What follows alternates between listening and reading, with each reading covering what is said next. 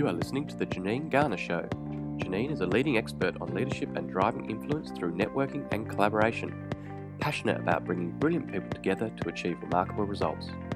Join Janine Garner as she shares insights, interviews and conversations, and let's together make the remarkable happen. Hi there, and welcome to the latest episode of Unleashing Brilliance. I am your host, Janine Garner, and it's an absolute pleasure to have you joining us again online. Today, I am recording from a very sunny Sydney, and very excited to bring you this latest episode. So welcome back, those of you that have become regular listeners of this Unleashing Brilliance podcast, and a big high virtual welcome to those of you that are checking this out for the first time. Now, today's guest, oh my goodness, there are some people that you finally meet in life that have been part of your world for a number of years. And this is today's guest, Dr. Kirstin Ferguson, and I have probably been following in each other's circles for a number of years now on the keynote circuit. I have followed her writing.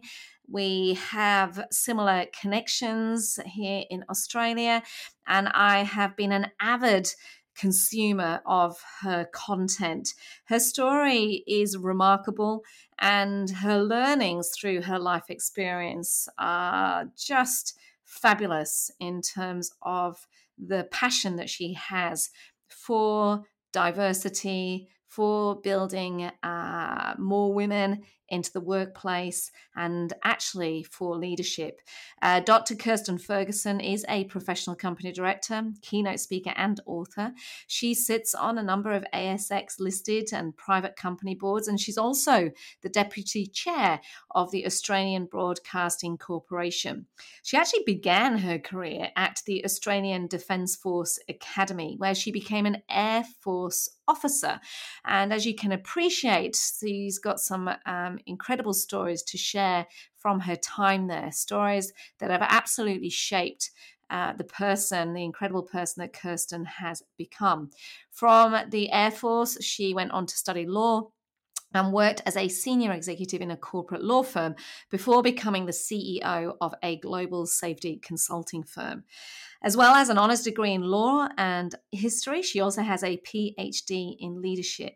And Kirstin was the creator of the Walkley nominated Celebrating Women campaign in 2017 and the author of the award-winning book Womankind, which she co-authored with the equally fabulous Catherine Fox.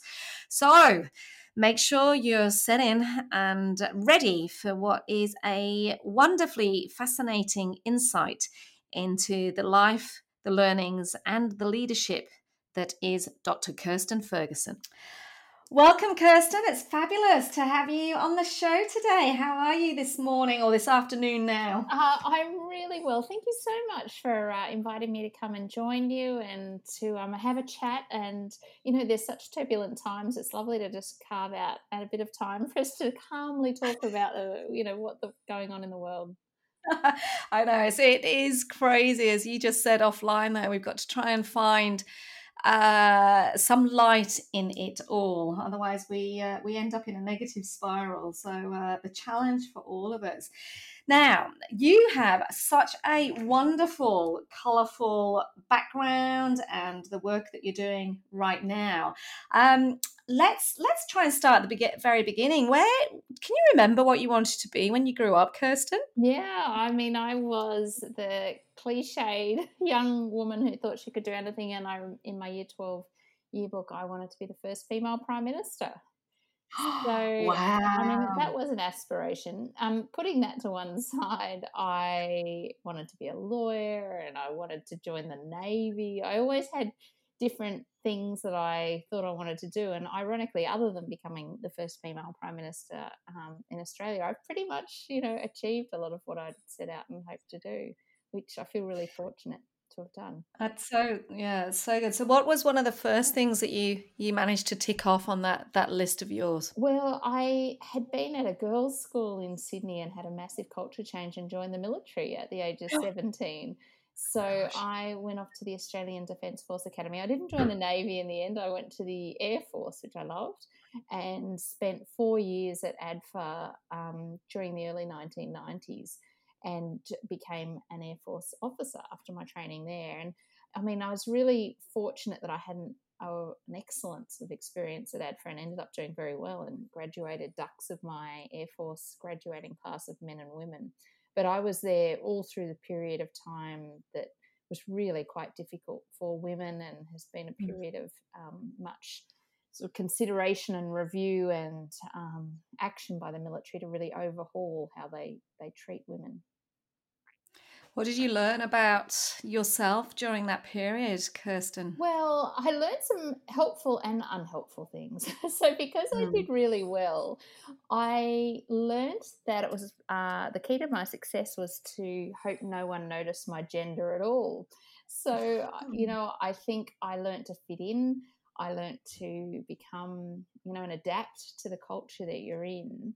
And I really would run from any talk about being a female leader or a female this or that, or women's events, for fear of being branded that difficult woman.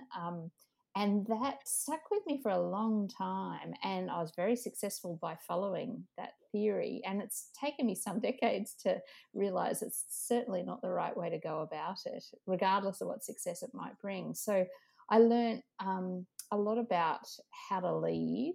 And I ended up leading people, when I was in the Air Force. I was only 21 when I had my first leadership role. And I was leading men who'd been in the military longer than I'd been alive. So, there was some really amazing experiences. So I think I learned a lot about myself. I met my husband. I'm a walking cliche. I was single and 21, and I'd clearly watched Top Gun too many times and ended up at an F-111 squadron where he was part of the air crew there. And, 25 odd years later, we're still married, happily so.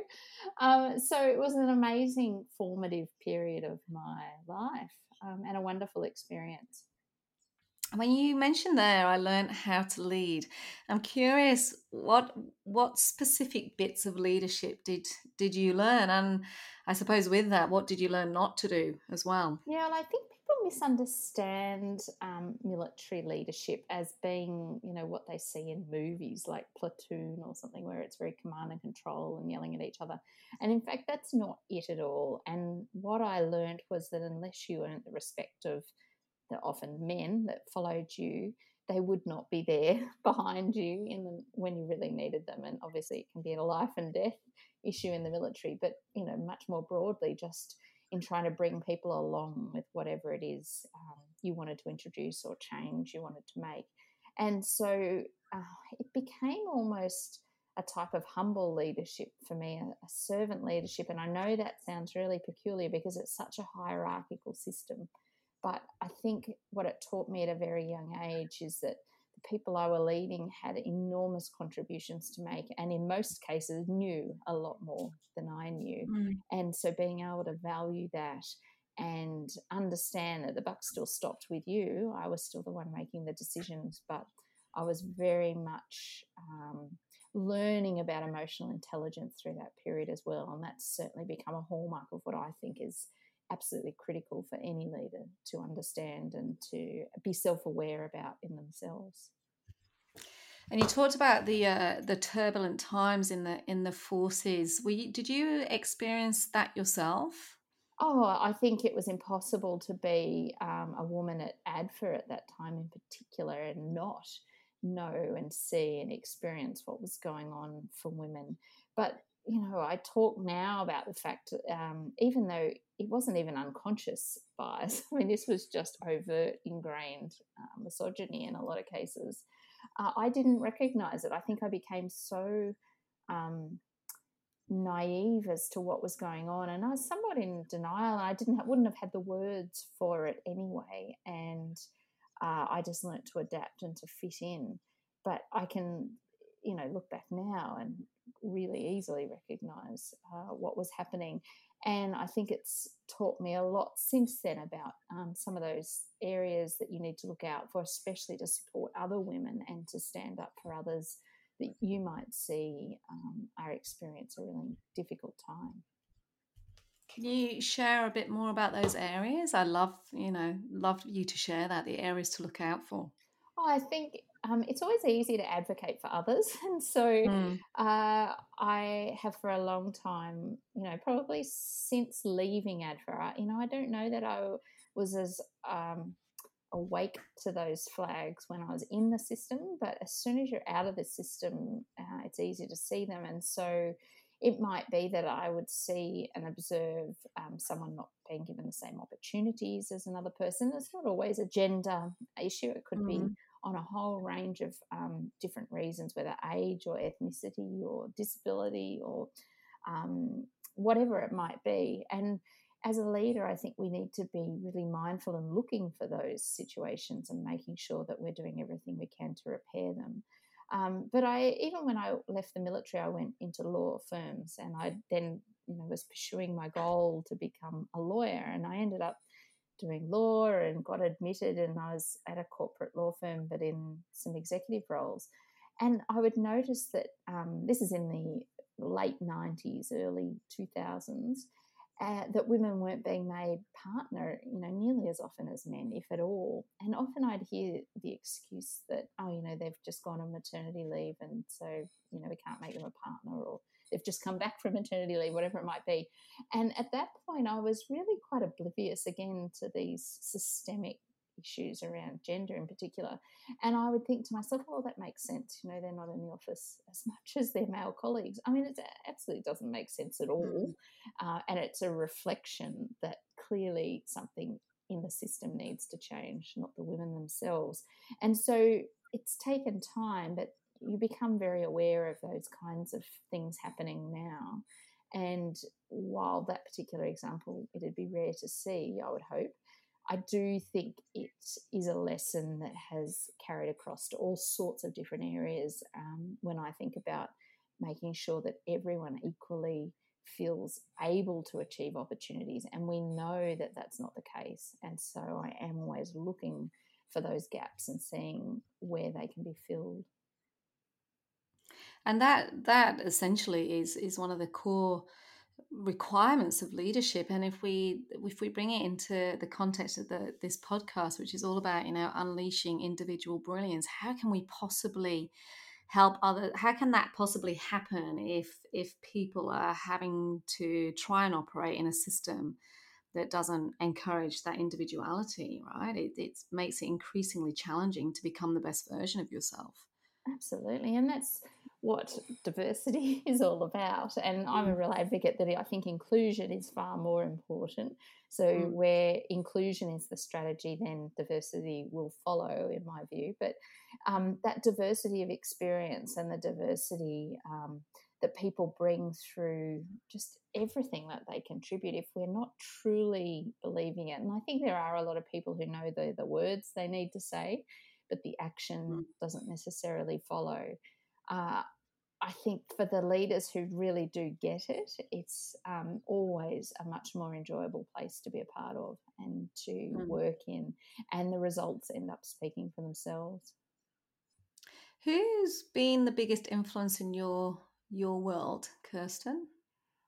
That's such a hard question because I treat all the people who inspire me like a bit of a buffet. I've always got a buffet of mentors. I love that. Because, there's some people, there's no one person other than my husband, obviously, and my family that inspire me in every single way. And so if I think about all of the mentors that I've had for the past 20, 30 years, and some, many of them I still have, there's certain strengths that they each bring, and I'll go and seek them out for their advice on those areas. But in other parts of their life, I might not actually go and get their advice. And there's nothing wrong with that. So for me, I don't try to emulate any one person, or I'm not inspired by any one person, but almost everyone I meet, gives me something to learn from. And in fact, I was asked just the other day, who some of my inspirations were, and I spoke about, for me, it's all the unnamed people. It's the not famous people, the people who are just carrying on their lives every day, but they're all, improving the lives of those around them for the better. And I think if we can all sort of follow in their footsteps and just do our bit, the world will be a better place. Yeah, I couldn't agree more. I always find that question really challenging. I love the concept of a smorgasbord of people. It's like a sizzler, That's such a wonderful a picture in my sizzler mind. buffet of mentors. I love it. What an awesome place to be. Can you talked about having that buffet of mentors and people that have inspired you. Is there one piece of advice that you remember really listening to and taking action on it and the impact that it then subsequently made? Is there a couple of words of wisdom that you remember?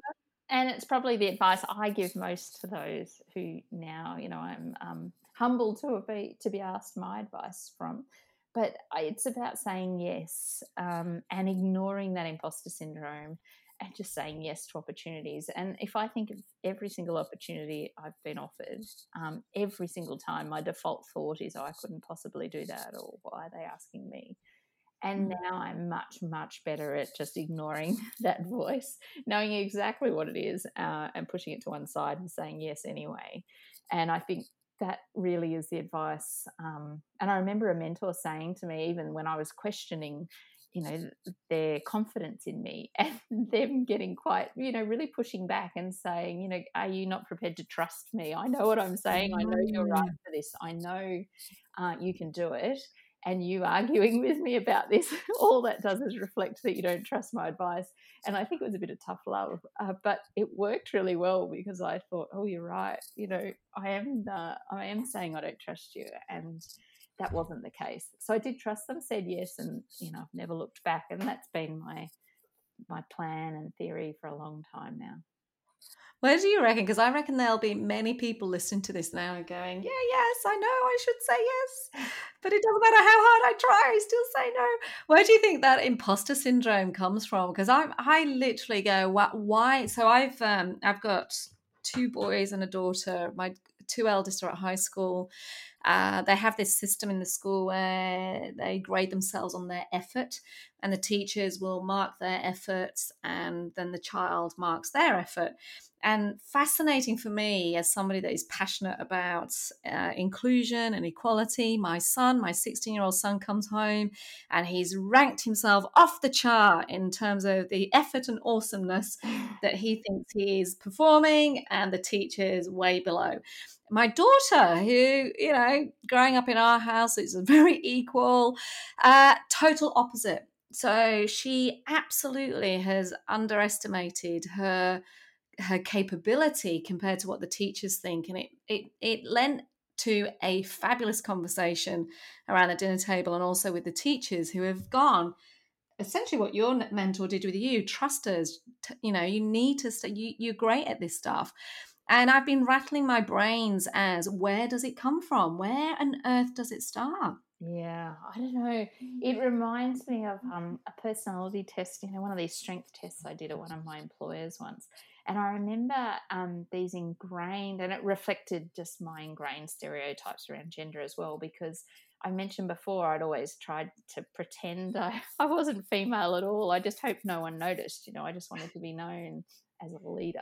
And when I did this strengths test, it came back with what I perceived to be male strengths, like achiever, competitor, driven, all of those kinds of strong attributes that I thought, oh my God, my cover has been blown. And it was ridiculous, absolutely ridiculous. It's similar to what you're asking. I don't know where those, deeply ingrained views that you have in your own personality, I think underestimating our abilities, and not, women not applying for jobs unless they think they've got 10 out of 10 of the attributes, etc. That has come from somewhere. I do think you can learn to overcome that, though. And the more you do it, and the more you're successful at whatever it is you first thought you couldn't possibly do, it does give you that confidence to apply for anything. And Yeah. that's something that I work on. And, sometimes I'll think of some opportunity that, I might go for it. It's totally unrealistic, but I'll still think about it and think, well, could I do it? Would I do it? And how would I do it? And I would like to think now that saying yes has absolutely led me to have an incredibly full career and rewarding career, and given me opportunities that I would never have otherwise even thought could be possible. So I know that people listening will be thinking, yeah, that's all fine, but I still can't do it. The only person who can change that is you, and you really just need to acknowledge that voice and just decide to say yes anyway and see what happens. What's the worst that can happen? There'd be nothing to tell you that you're going to fail or that it's going to go dreadfully wrong. And it may well just open up another door you didn't even know was there. Who do you, because I'm imagining, I think you mentioned a few minutes ago the amount of people that you're gifted to share your advice and your learnings with.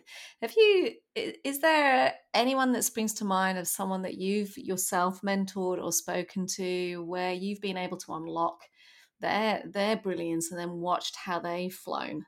Yeah, I mean, that's the whole part of being a leader that I love the most. So I mean, there's countless. Well, it sounds. See, even then, I think women do this the most. You catch yourself almost bragging, and that's not what I wanted, and I feel apologetic now, which is ridiculous. So I'm catching myself.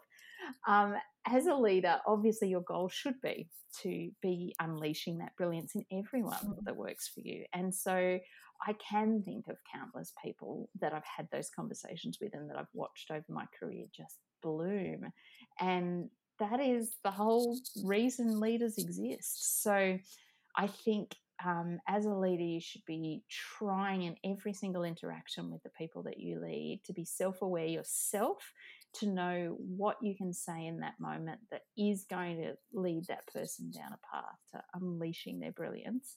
Because not only is it wonderful for that person, but obviously for your team, you've then got people who are all equally flourishing and wanting to do their best. And I mean, that just really gets me excited as a leader. And it doesn't matter what you're leading for. It doesn't matter what you're selling or producing or advising or whatever it is. Your role is to really get everyone who's in your team and have them all feeling that they've got that freedom to unleash and be as brilliant as they can be. And talking about unleashing brilliance, your Celebrating Women campaign that was nominated for a Walkley Award back in 2017. Can you tell me a little bit more about where that came from? Yeah, well, that was the most unexpected thing. And, we talk about saying yes to opportunities. I guess this was a classic example, but I didn't even sort of say yes. I didn't even have that discussion with myself. I kind of just said enough's enough. And it came about because, I love using social media. And if you're online, you can't help but notice the amount of online denigration women face. And on a particular day, I saw a thread of tweets aimed at an ABC journalist, actually, Patricia Carvelis, and I can't even remember what the tweet said, but they were really abusive and they were just like what you see often. And I just remember thinking enough's enough, and I wanted to find a way to see if I could make my newsfeed just that bit more positive, even a small way. And I rang who we often ring when we've got a harebrained idea. And I called my mum, and I asked her 4 questions off the top of my head and asked her to send me some photos. And I shared her answers and photos on Twitter. And I didn't tell anyone she was my mum. And she's not extraordinary. It sounds terrible, but, she's just had an interesting life. She's been a nurse. She's retired now.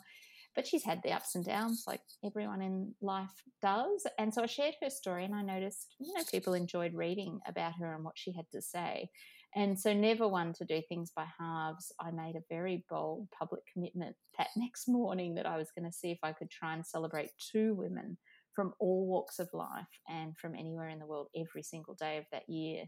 And I had absolutely no idea what I was getting myself in for, and I had no idea how big it would get. And by the end of that year, I had celebrated 757 women from 37 countries, and it was easily the most rewarding year of my career. And people, these are people that you knew or that were introduced to No, I you, mean, or the first couple I knew because I had to ask someone to help me to be the next day.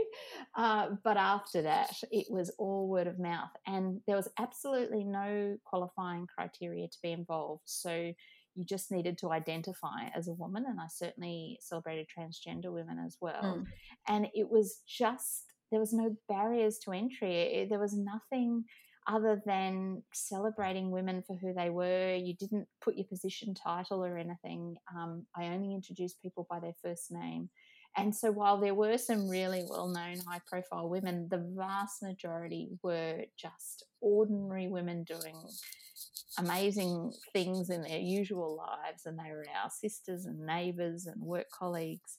And I think it was making role. I'd always believed that every woman is a role model, and what the campaign did was make those role models visible. And every woman's story was just inspiring and led to an outpouring of support from around the world. And so what began as sort of a way to make my newsfeed a bit more positive actually morphed into a real movement of women supporting women. And it was just extraordinary. And it's led to spin-off campaigns around the world and in different industries and things, and to a book that I wrote with Catherine Fox called yes.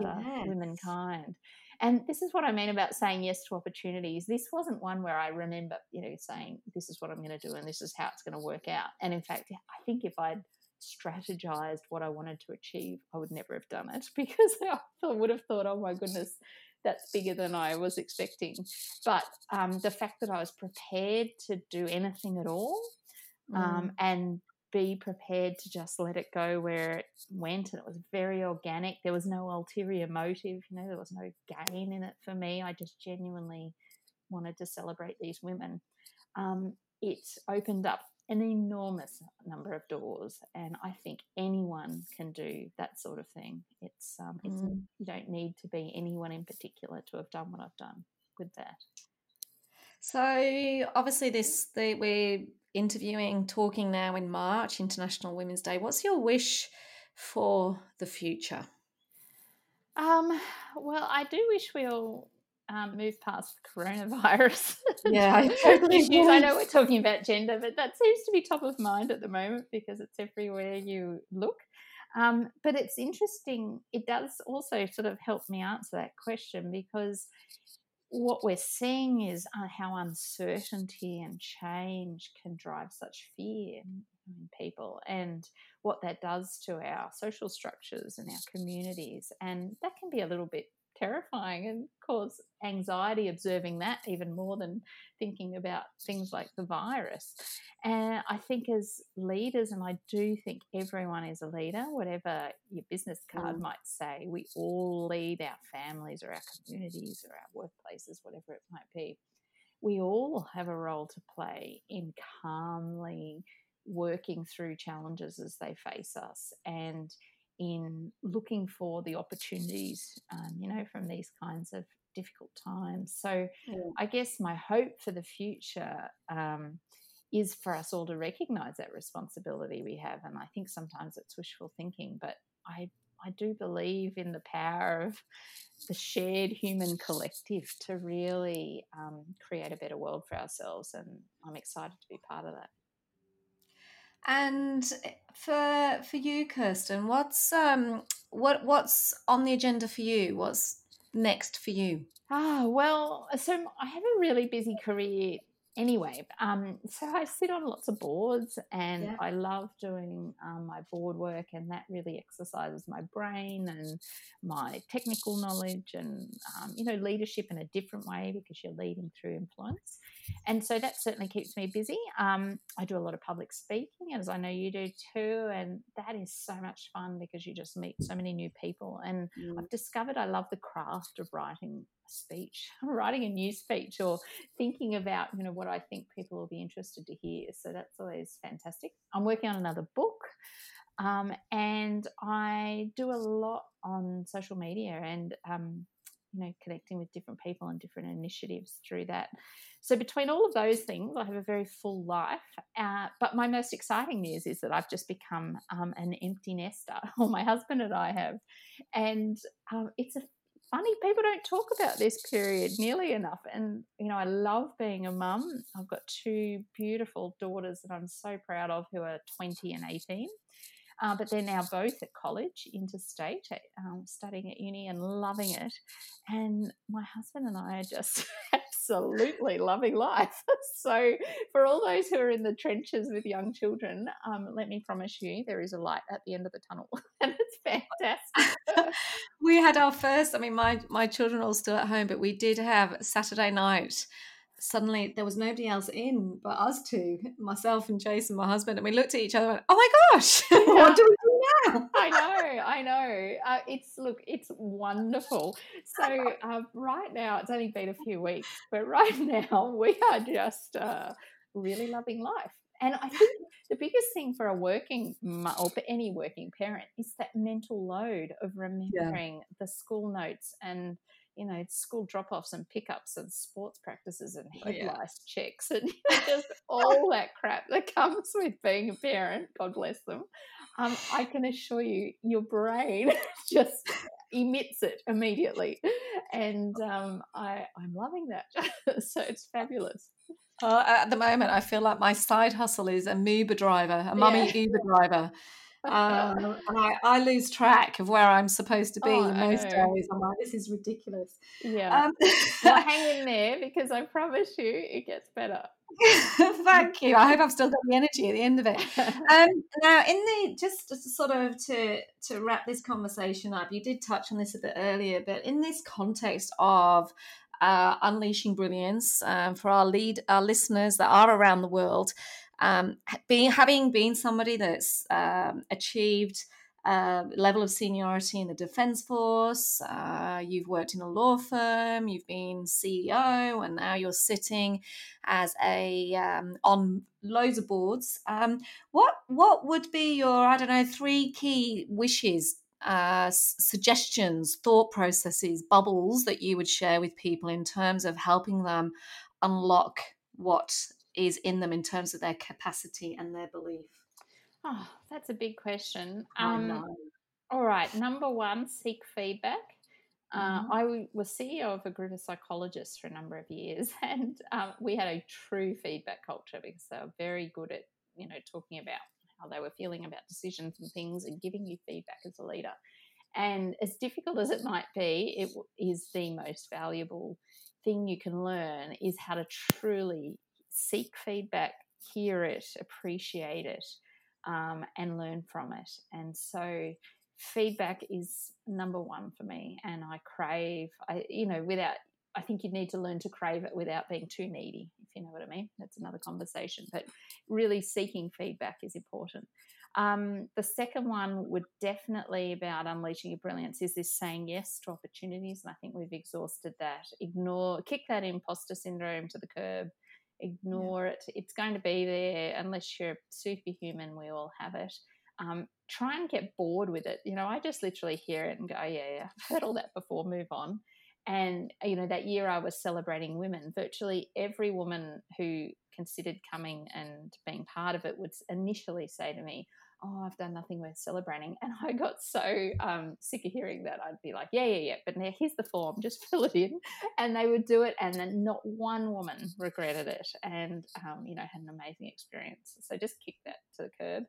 And I think the third is really appreciate the power of the shared collective. So whether that's of women or of people you work with or of people who have got similar interests in social justice or whatever it might be, joining together with others and having that shared voice is incredibly powerful. And I think find ways you can use that for good whenever you can.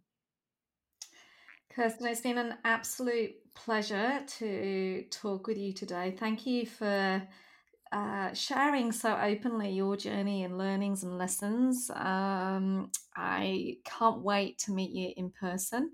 And my very last question for you. We often talk about what we want to be when we grow up and the job we want to we're doing, and we talk in those black and white facts and figures. My question to you is, what do you want to be remembered for? Doing my best. So I just, whatever your best is different to everyone, and I just want to know that I've had a go, and I've really done my best at whatever I can. And that doesn't mean being the best, it just means you're doing the best you can do. And I think if I can get through life having done that, I'll be pretty happy. Thank you so much, Kirstin. It's been an absolute pleasure. Thank you very much. We hope you enjoyed listening to the Janine Garner Show. To follow her blog, purchase her books, or find out more, visit her website, janinegarner.com.au. Brilliant people, extraordinary results.